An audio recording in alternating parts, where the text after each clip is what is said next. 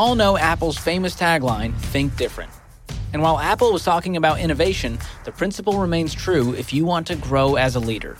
Now, you might fancy yourself a critical thinker who asks the right questions. But let me ask you a question. Are you seeing the results that you want to see? Are you raising up new leaders and creating a thriving culture? From the Ramsey Network, this is the EntreLeadership Podcast, where we help business leaders grow themselves, their teams, and their profits. I'm your host, George Kamel, and today's episode is all about rigorous thinking and the result that it can create for your team. Our first guest today is Wes Kao. Wes co-founded AltMBA with our friend Seth Godin, and more recently co-founded Maven, a platform that helps creators build cohort-based courses and deliver an incredible learning experience at scale. We'll talk about the power of rigorous thinking and the transformational impact it can have on your culture and your team. In our second conversation, I sit down with Ramsey leader Casey Maxwell, and we talk about how to encourage your team to think critically using a few simple frameworks as a guide. Up first, my conversation with Wes Kao. Wes, it's so great to talk to you. It's great to be here, George.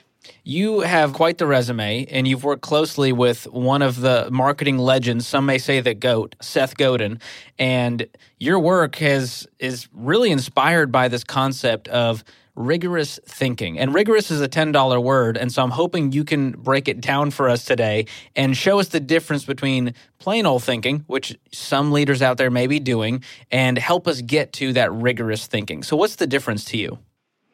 Yeah, rigorous thinking is the opposite of what I call lazy thinking. So lazy thinking is assuming that you're going to try a random tactic that you see your competitors doing and assume that it's just going to work for you. It's making assumptions that you don't even know that you're making, kind of going through life, just going through the motions. Rigorous thinking, on the other hand, is having a systematic way of making decisions. It's thinking about the upside and downside. It's thinking about trade-offs if you take a certain path. You're thinking about what success looks like before you even start. You're thinking about implications that your actions might have down the line for yourself, for your team members, etc. So it's really a way of questioning your own thought process and decisions to make sure that what you're about to do actually makes sense. So this is a much deeper level of thinking. Most people, it's a little bit of gut, it's a little bit of some groupthink, but you're saying we've got to really think through every facet and kind of get a 360 view of a problem as we're thinking through it. Yeah, exactly. And I think the thing that trips some people up is they think, well, rigorous thinking sounds hard. It sounds like it takes too long. I don't have time to think rigorously. But the ironic thing is that thinking rigorously actually saves you time in the long run. Because what ends up happening usually when you think in a lazy way is you jump straight to taking action. And you realize, a week in, 2 weeks in, a month, a couple months in, that something goes wrong, there's an avoidable mistake. And usually in those situations, if you had just taken 5 to 10 minutes to think about your situation a little bit more before jumping straight into action, you would have realized that X or Y was going to be a problem. And so rigorous thinking is actually a way of saving yourself time while still acting quickly, shipping quickly, and staying on your feet. So what does this look like in your day-to-day life as someone who practices rigorous thinking? What does it look like to make that shift in just the everyday? Yeah, in everyday life, it looks like thinking about what next steps would look like if we decided to do something. So as a leader, as a business owner, as a creator, you're making a lot of decisions on a daily, weekly basis. And you don't always have full information. You're often working with imperfect information. And rigorous thinking means thinking about if we were to go ahead with this idea, what would we actually do? What are the distinct steps that we would take that would get us to our goal? And what's the hard part? I think a lot of times we think about a grand plan and it's kind of vague and all kind of mushed together. And we're like, oh, we'll figure it out when we get there. But thinking about what that hard part is before you start helps you think about whether or not you have the assets and levers to be able to tackle that hard part. What you don't want to happen is to distract yourself with busy work. So you feel like you're making progress. You feel like you're taking action, doing a bunch of these little things that are actually pretty easy if you kind of, dig down deep. You know that, I can do this part. But the part that you're not sure about, you kind of put off, right? That's very normal. We're kind of afraid of it. We're not sure how to figure it out. But that's the part that you really should figure out because it might mean doing or not doing the thing in the first place. So we tend to do the easy things that don't take a lot of thinking, and then we procrastinate on the stuff that takes the deep work because we want to make sure we get it right. And so rigorous thinking can help us get there. And you mentioned this can help us save time. It's going to help us make better decisions. And it helps us think through the impact it has not only on the business, but on the team. That seems to be a big part of this. As a reactive leader, you're not always thinking about, well, how is this going to make XYZ feel over here and this person over here. Is that part of it? How does this connect with the team that you're working with? Rigorous thinking is a huge part of building culture and building a strong team. So usually if you're in a position of leadership, you got there because you're good at both strategy and execution. But if you are now a leader and you're managing a team, you can't do everything yourself anymore. Your effectiveness is directly dependent on how strong your team is. And so what ends up happening, though, is that because leaders are usually so good at doing everything themselves, their team member will come to them and say, George, should I do this? Or Wes, I want to do this. Do you approve? And our instinct, our reflex as a leader is to answer that question. We say, no, don't do that because X. Or no, that's not a good idea. Let's not try that. But what your direct reports end up hearing is a lot of no, no, no. Why is George always telling me no? Why is Wes always telling me no? And, in our own heads, we have the reasoning, we have the rationale, we have the thought process, but we don't always have time to explain it to our direct reports. So rigorous thinking is actually going one step beyond just explaining it. It's actually letting the direct report think for themselves. So instead of answering the question the next time your direct report comes to you with something, ask them, what do you think? How do you think this could work, right? If you automatically have an answer of, I totally know this wouldn't work because X. Instead of just saying that, help them come to that conclusion themselves. Ask them to think through, well, how would this part work, right? The part that you think, might be a little bit difficult. Ask them for examples of how something like this has worked elsewhere. And it doesn't mean we have to have done something before to be able to do it. But if this is a pie-in-the-sky idea and it's not rooted in anything, it's harder to imagine that this might work for us. But if you say, this company in a different industry or this other individual tried something and I see patterns, I see rhymes of how it could work for us in our situation, then that makes the whole team more confident that this tactic is worth trying. So instead of just saying no all the time, it teaches your team to think for themselves and helps them assess a situation so that long-term they become more independent. They're not always needing to come to you. They actually can ask themselves a lot of questions that you would have asked them anyway. And so by the time they come to you, they've already asked themselves this initial set of questions. So they're more likely to come to you with higher quality ideas. Yeah, it reminds me of when you're in school, the best teachers always led you to that insight and you have the light bulb moment. And that was always the best learning experience. And the same thing feels true in a business setting. As a leader, instead of just telling them the answer, when they get there themselves, they feel empowered. And that changes the posture, it changes the culture on a team. And so it's a really powerful thing to try to get back to that rigorous thinking. Do you think as a culture, we've just gotten lazier because we just have access to information more readily? Where do you think the lazy thinking is coming from? That's a great question. I think the lazy thinking is coming from a couple areas. One is that humans, our brains are inherently lazy. And that's not a bad thing, right? We're trying to conserve energy for decisions that matter most. And we pattern match. We look at what the other people are doing. We look for clues for what feels safe based on, what others are doing. And so this whole idea of seeing a shiny object and then wanting to chase it, I think the modern day equivalent in business is seeing a competitor or a colleague or, a different company doing something and then immediately thinking, oh my gosh, we're behind. We need to be doing that too. Why didn't we think of this? Let's get on it immediately, without really thinking about what are their assets and levers and constraints. What is unique about their situation that allows them to pull this off?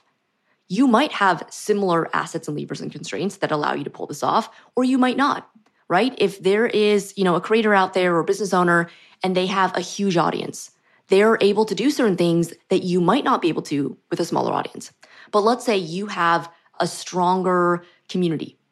You are able to do things that they can't, right? Or if you have more capital, you're able to do things that they can't. Or if you have a team of specialists versus their team of generalists or whatever, right? So it's just looking a couple layers deeper to think about what is unique about my situation that allows me to do certain things and gives me a competitive advantage, and not just kind of jumping on whatever is the next shiny object. So I think the shiny object syndrome is one reason lazy thinking happens.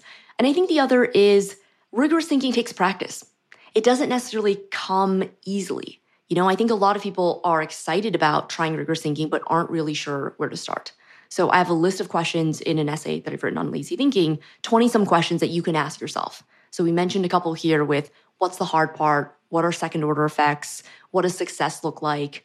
If you were to, instead of jumping straight to prototyping, most people think prototyping is the minimum way that you can try something. If you actually just think about it for 10 minutes, like don't prototype anything yet, don't get your hands dirty yet, just sit and think about how would this actually work? Like if I got approval from my boss right now, what would I do next? What would I do for the next couple of weeks? What would I do between now and this finished project, right? And whatever part that you are unsure about, talk to your boss about. When you bring a more specific question that hones in on a part that you've already thought about a little bit, that actually gives your boss, your partners, your colleagues more ways for them to be thought partners for you. So I think those are two ways that, lazy thinking kind of areas where it kind of rears its head and ways that you can combat it. Yeah, well, I think there's in leadership culture, it seems like you're kind of rewarded for being the loud one in the room with all the opinions. But what I've seen in my career is the best leaders are the ones who sit quietly and then they ask a question and everyone's mind is blown at the end. They're like, oh my gosh, we didn't even think through that. That's a great call out. And so it just brings me back to rigorous thinking is really pointing to important questions to ask ourselves instead of just leaping to action, which is probably our go-to move as a leader. That's why you're there, is you're action-oriented. You can execute. You can get the team to rally around something. But it's so important to sit back and ask those questions. So I want you to help leaders start thinking this way. How can they begin to make this shift from lazy thinking and lean into rigorous thinking? I think one big way to do that is a little bit indirect, but I think you'll see how it's connected. I think the biggest thing that you can do is have the humility to admit that your initial idea about something, that your thinking might not be as rigorous as it could be. This is actually a lot harder than it sounds, because I think most of us like to think that we are sharp people who know what we're doing. We consider ourselves reasonable, and it can be pretty unsettling for someone to tell you that you're actually not as rigorous as you might think you are. But I think accepting and embracing that there are areas where your thinking might not be that rigorous is the first step. So rigorous thinking isn't a blanket, like, are you rigorous, are you not? It's not binary. There are some areas where you are more rigorous than others. And then there are some areas where you might be newer to the topic, or you might not have thought about it with as much nuance as someone else has. So there are moments all the time where I talk to my co-founders and they point out gaps in my logic. And there are a lot of times when I point out gaps in their logic, or we look at the same primary data, right? We look at the same recording of an interview with a candidate, or we look at the same email from a creator, and we come to different conclusions. And that's a good thing. You want a team where you have people who are seeing different things. You're not all just noticing the same thing, because you can fill in each other's gaps and you can make each other more rigorous. So I love when my co-founders, Shreyans and Gagan, point out, oh, like I'm seeing the same thing as you are, Wes, but here's the conclusion I come to. It's actually the opposite conclusion that you come to. And half the time I think, you're right. Strong opinions loosely held. I give up on mine. I agree with you, right? So this idea of being able to be flexible in the face of incoming information, in the face of new inputs, new data, I think that's very, very important. And I think the other thing is always reviewing primary data yourself. What I mean by primary data, I remember this term, I think I learned it in, social studies or something in, junior high. But primary data is, when I say primary data in a business context, I mean assessing a situation for yourself, not just listening to it or getting a secondary account through someone else. So a lot of times someone, a team member will come to me, for example, and say, oh, I, had this scuffle with with a customer or client or with a colleague, and they said this, I said that, and and before I come to a conclusion, I'll say, can you send me the email thread? Can you send me screenshots of what you guys talked about in Slack? I want to see the actual data myself. And there have been times where I have agreed with that person, whatever their account was. And there have been times, many times, where I've come to the exact opposite conclusion, where that person had a certain lens when they were describing what was happening. And in their mind, they were respectful, they were friendly, they were warm, they were justified in saying what they said. And when I saw the actual words that they used, I came to a different conclusion and said, this did not come across the way that you thought it came across. And I will explain to you why. So that's the other part of rigorous thinking is you want to explain why so that they can then come back and say, oh, Wes, actually you missed this thing, right? Maybe I missed something and then I changed my mind, right? But if I'm talking to a direct report and explaining why what they thought was warm and respectful didn't actually come across that way, I want to be able to point to specific words where, you said this thing and that sounded a little bit abrupt, or this person, the person you were talking to was trying to give you a bid. They were giving you an opening. They were trying to make peace with you.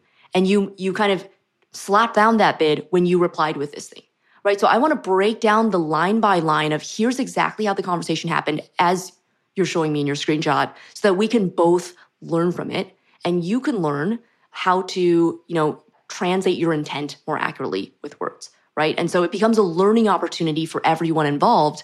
And so that levels up the rigor for the entire team.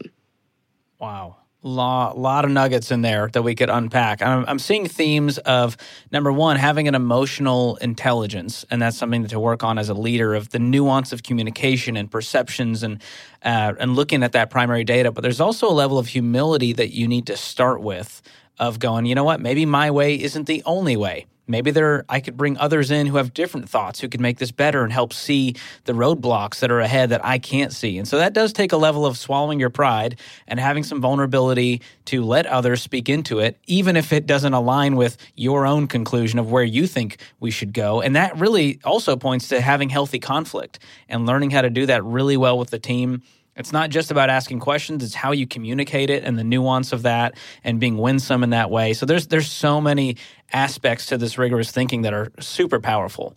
So I want you to speak to how this type of thinking can transform the culture of a team. And we've touched on it, but I want you to just speak directly to what this looks like. I think for the right team members, rigorous thinking is a really exciting part of a culture. I had an early team member who came from a FANG company, so Facebook, Amazon, Apple, Netflix, Google, and she was there for 5 years. And at her 3-month mark at Maven, she said, I learned more in 3 months working at Maven than in 5 years working at the FANG company that I was in. Wow. And she said she didn't know if she was sleeping through it or if people just weren't giving feedback or they, what was going on. But she didn't realize the level of intensity and rigor that could happen in the process of making decisions. So I think and she was excited by this. So I think that's the positive. The positive version is you find the right kind of people who want to be challenged, who are looking for juicy challenges with non-obvious solutions that they really want to dig their teeth into and find it intellectually stimulating to work on. And they want to improve, they want to sharpen themselves. They already believe that iron sharpens iron, and they want the people around them to level them up and to challenge them. And they are ready for that discomfort. I think that is the best case scenario. On the other hand, I think the worst case scenario, or not ideal scenario, is someone comes in and they are used to being the smartest person in the room or one of the smarter people in a room.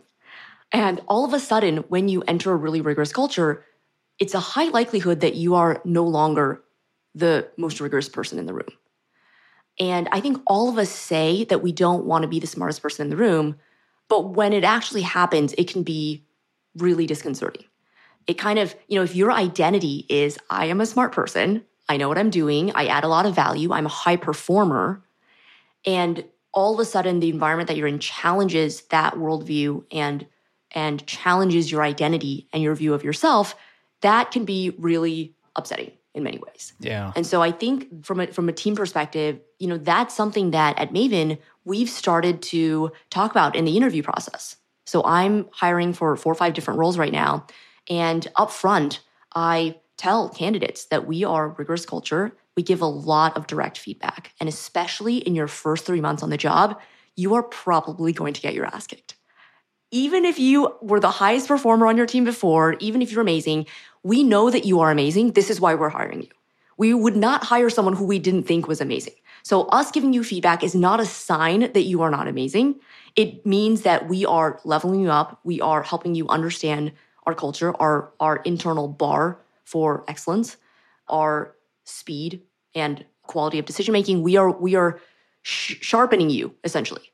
And so that, I think, has become a really important part of both, one, being transparent with candidates as we're interviewing, because it's as much about whether we think the candidate is a good fit as it is about them wanting to be a part of this culture and thinking that they're going to learn a lot and contribute and have fun in this, in this new role.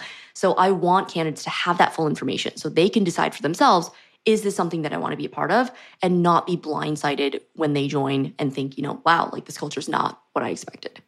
Yeah. Well, there's a big takeaway I'm hearing is that a culture of rigorous thinking equals growth. And I think everyone who's listening to a podcast like this, they're growth oriented. They want to grow.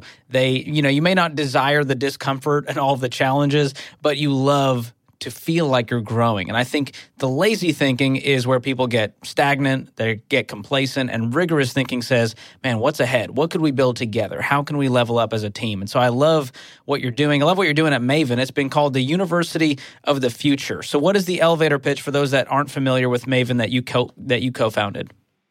Maven is a platform that makes it really easy for creators to build live cohort-based courses.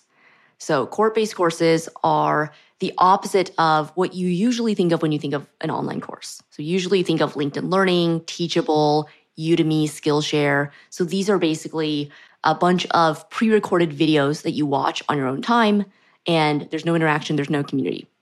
I personally have purchased a bunch of courses, I think one on hand lettering calligraphy, another on classical music appreciation, where I watched maybe a couple minutes of the first lecture and said I was going to come back to it, haven't gone back in 7 or so years. So the completion rate is super low. That's a very common story.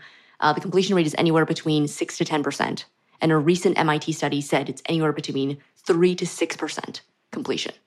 So if you flip the model and kind of look at the opposite, it's core-based courses. So Seth Godin and I created the Alt MBA in 2014, 2015, and really kicked off this category of core-based courses.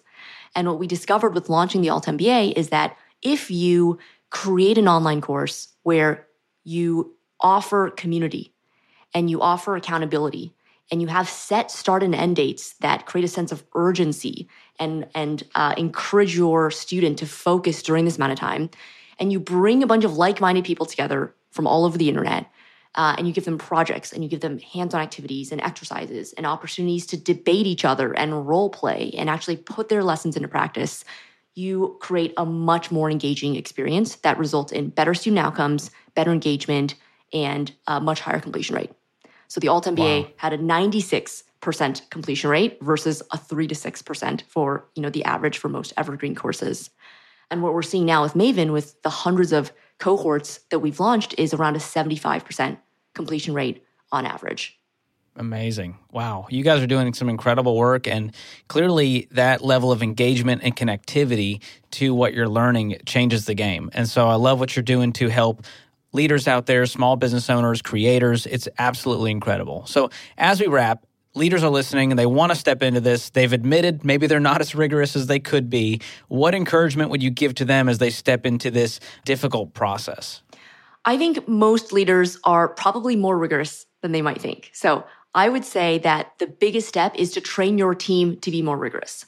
So if you ever thought, I wish my team would stop coming to me, with half-baked ideas that really don't make sense, that are kind of distracting, I wish they would, think a little bit further, right? Instead of asking me things that were easily findable on Google or easily findable if they just, searched in our Google Drive, for a little bit, right? So I think most leaders have had this thought. And so one of the first things you can do to start adding rigorous thinking to your organization is the next time that your direct report comes to you, with a question that you think is that's something that is within their capacity to figure out. Give them a chance to figure it out.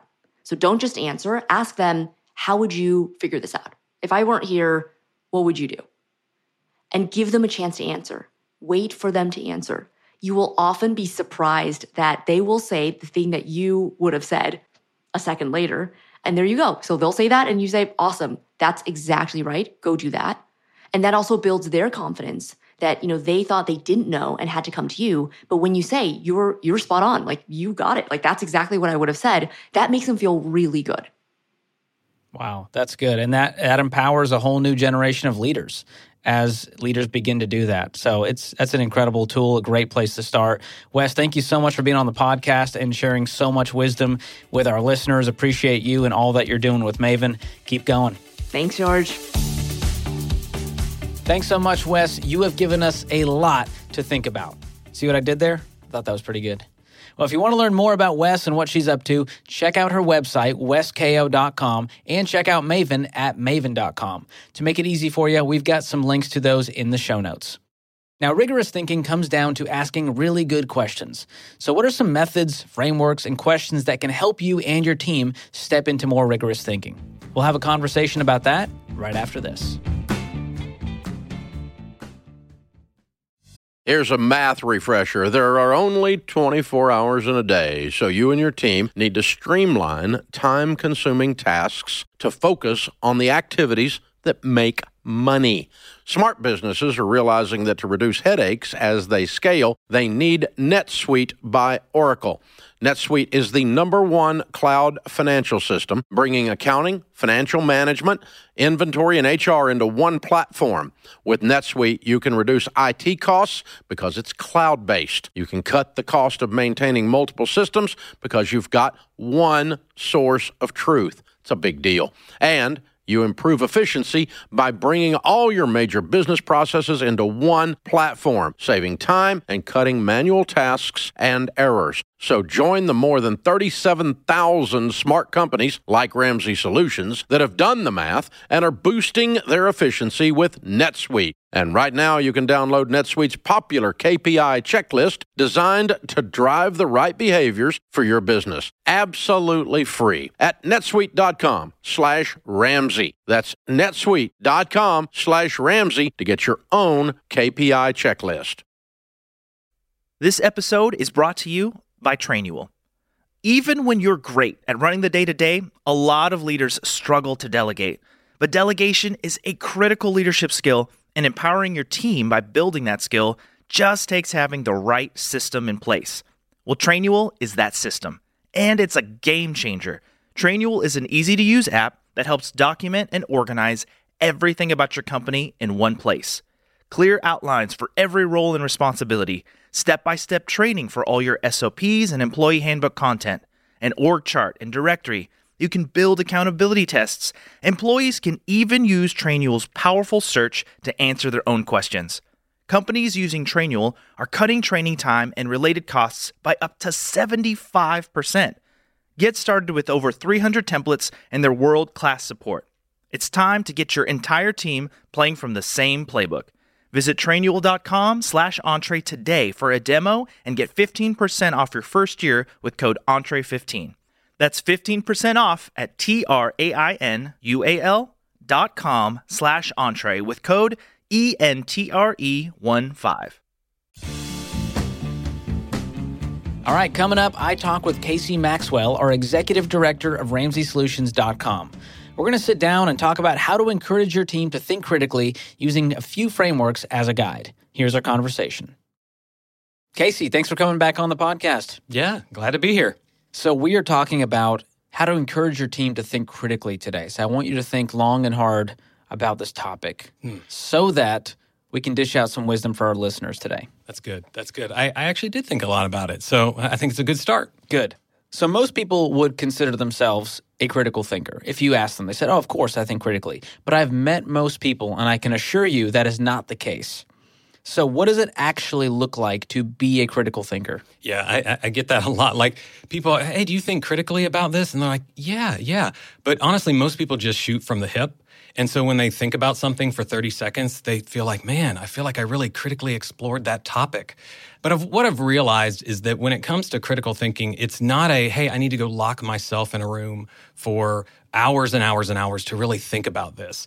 There's two key things that I've realized when it comes to critical thinking. It's knowing the right questions to ask and then having the right frameworks to use that information in.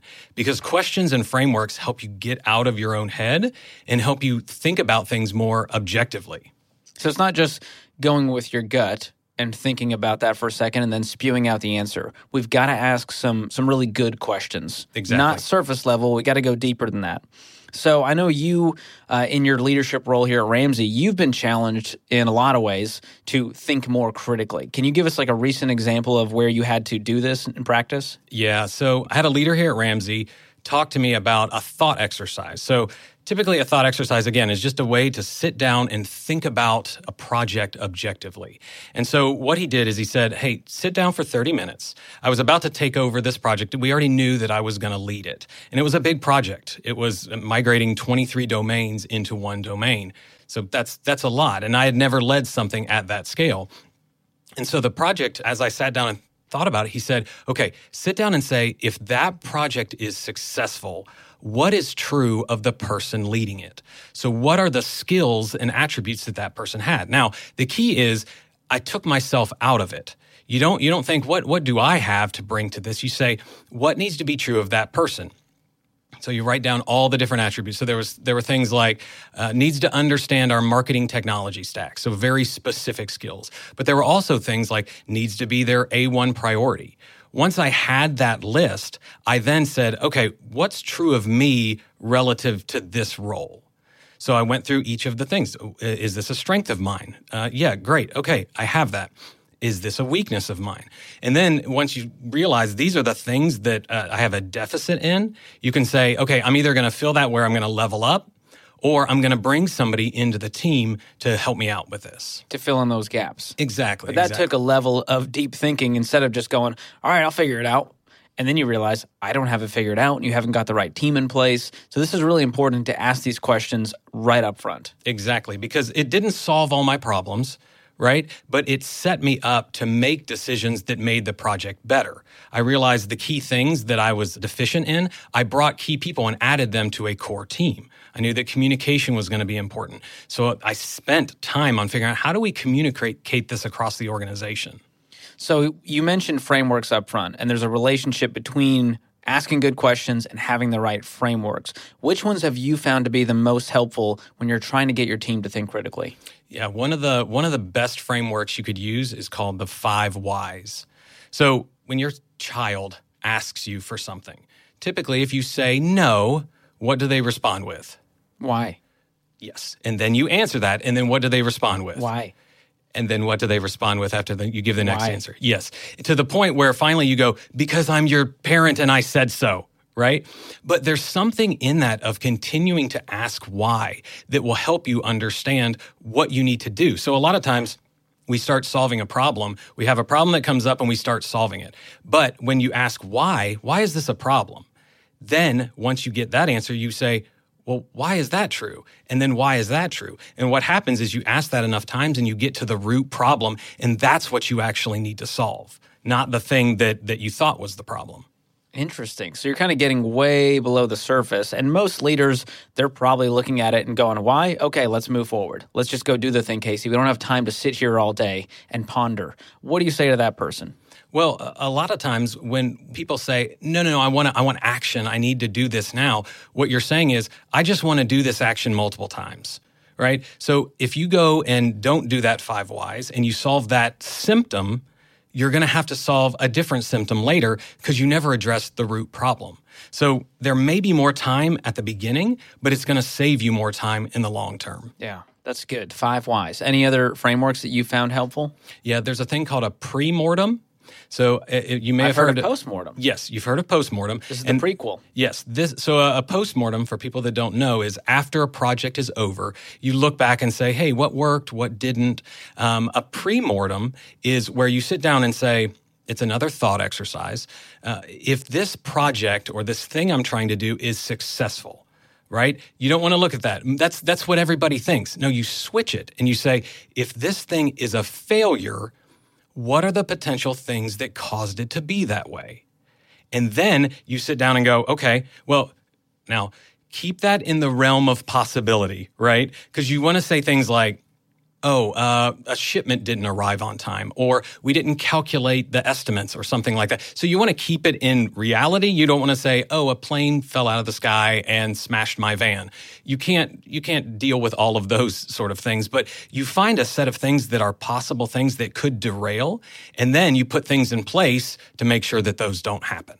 Yeah, that's smart. I mean, it feels like premarital counseling. It's important, right? You want to put yourself in a good spot and have the team prepared so that when something does go wrong, it doesn't throw the whole thing off and it becomes a failure. Exactly. So we're just thinking through it ahead of time. Yeah, that's great. Because when it comes to the way we approach things with our gut, one thing we don't realize that we always bring to the table is bias. So a lot of times we have hindsight bias. So we think, we did this in the past. I'm sure it's going to be true the same in the future. And so we go about it even though variables have changed. Or we have things like confirmation bias, where we have an outcome that we really, really want. And so then we just kind of handpick almost subconsciously the information that supports that, and we ignore warning signs. So these frameworks and these questions will help you get out of your head, help you identify some of those biases, and help you make better decisions moving forward. Yeah, and that every person on the team probably has their own biases they're bringing to the table. So what is the conversation like if you're in the meeting with the team and you're working on a project? How do you kind of circumvent that? How do you ask those good questions to weed all of that out? Yeah, some of it is just continuing to ask questions. I think a lot of people share opinions as facts, right? And so if you take everything that everybody says as a fact, then what's going to happen is you're going to end up making poor decisions based on those biases. But asking questions of like, well, what data supports that? Where did that come from? What are the variables that are different? What could go wrong? Do we even want to do this? It's just slowing down enough and asking the questions that is going to help set things up to be better in the long run. So the theme I'm hearing is add less, say less, and ask more. Exactly. That's the key here. Okay, so this may sound overwhelming, a lot of frameworks, questions to ask. What is one small tweak that the leaders listening can start doing, can create that habit to form critical thinking amongst their team? Yeah, I would say set aside time to think. Most people are just running and gunning. They don't have time, and they're just making decisions as they go. If you are setting aside specific time to think, you're going to actually do it. It's not something that we naturally do. We don't naturally sit down and say, hey, I want to ask questions that are going to get me out of my own headspace, right? But setting aside time and putting together a set of questions like the ones we talked about today to help you kind of get out of that space. The other thing is, before you make any decision, there's another framework out there called HALT. And it says, don't make any decision or do anything if you're hungry, angry, lonely, or tired. Because those are emotions that will cause you to skew in a certain way. So if you have any of those, halt or stop and take a step back until that emotion has passed, and then you can lean in and start making better decisions. Yeah, that's a great reminder to actually schedule the time to think. It feels strange to have that on the calendar for thinking time, but man, the power of just being still for a second and not being in another meeting and responding to an email, creating that space to think more deeply, to have some prompts that can help you get to the right answers, that is super critical. So I appreciate all these questions, the frameworks that you've given us, Casey. Always love having you on the podcast. Yeah, thanks for having me. Thanks so much, Casey. Always love having you on the podcast. Now, Wes and Casey both talked about how rigorous thinking is a hallmark of great leadership and strong teams. And a big part of that is asking yourself and your team a lot of questions. So if you need even more ideas on what questions you should be asking, we've got you covered with our free resource, the Critical Thinking Cheat Sheet. To download this free resource, just use the link in the show notes. Hope you enjoyed today's episode of the show. If you did, I want to challenge you to share this with 3 people on your team or in your circle. And if you really enjoyed it, leave us a review and tell us what you love about it. And there's one guy in particular who would love to hear what you think about this podcast. And his name is Tim, and he produces this show. He wants to know what you like, what you don't like, and what improvements we could make. Your input helps shape what you hear on this podcast. I think that's pretty cool. So go ahead and use the link in the show notes to connect with our producer, Tim. If you want to keep up with us on social media, you can follow us at EntreLeadership. This episode was produced by Tim Hull, edited by Jacob Harrison, and mixed and mastered by Will Rudder. I'm your host, George Kamel, and on behalf of the entire EntreLeadership team, thanks for listening. Until next time, keep learning and keep leading.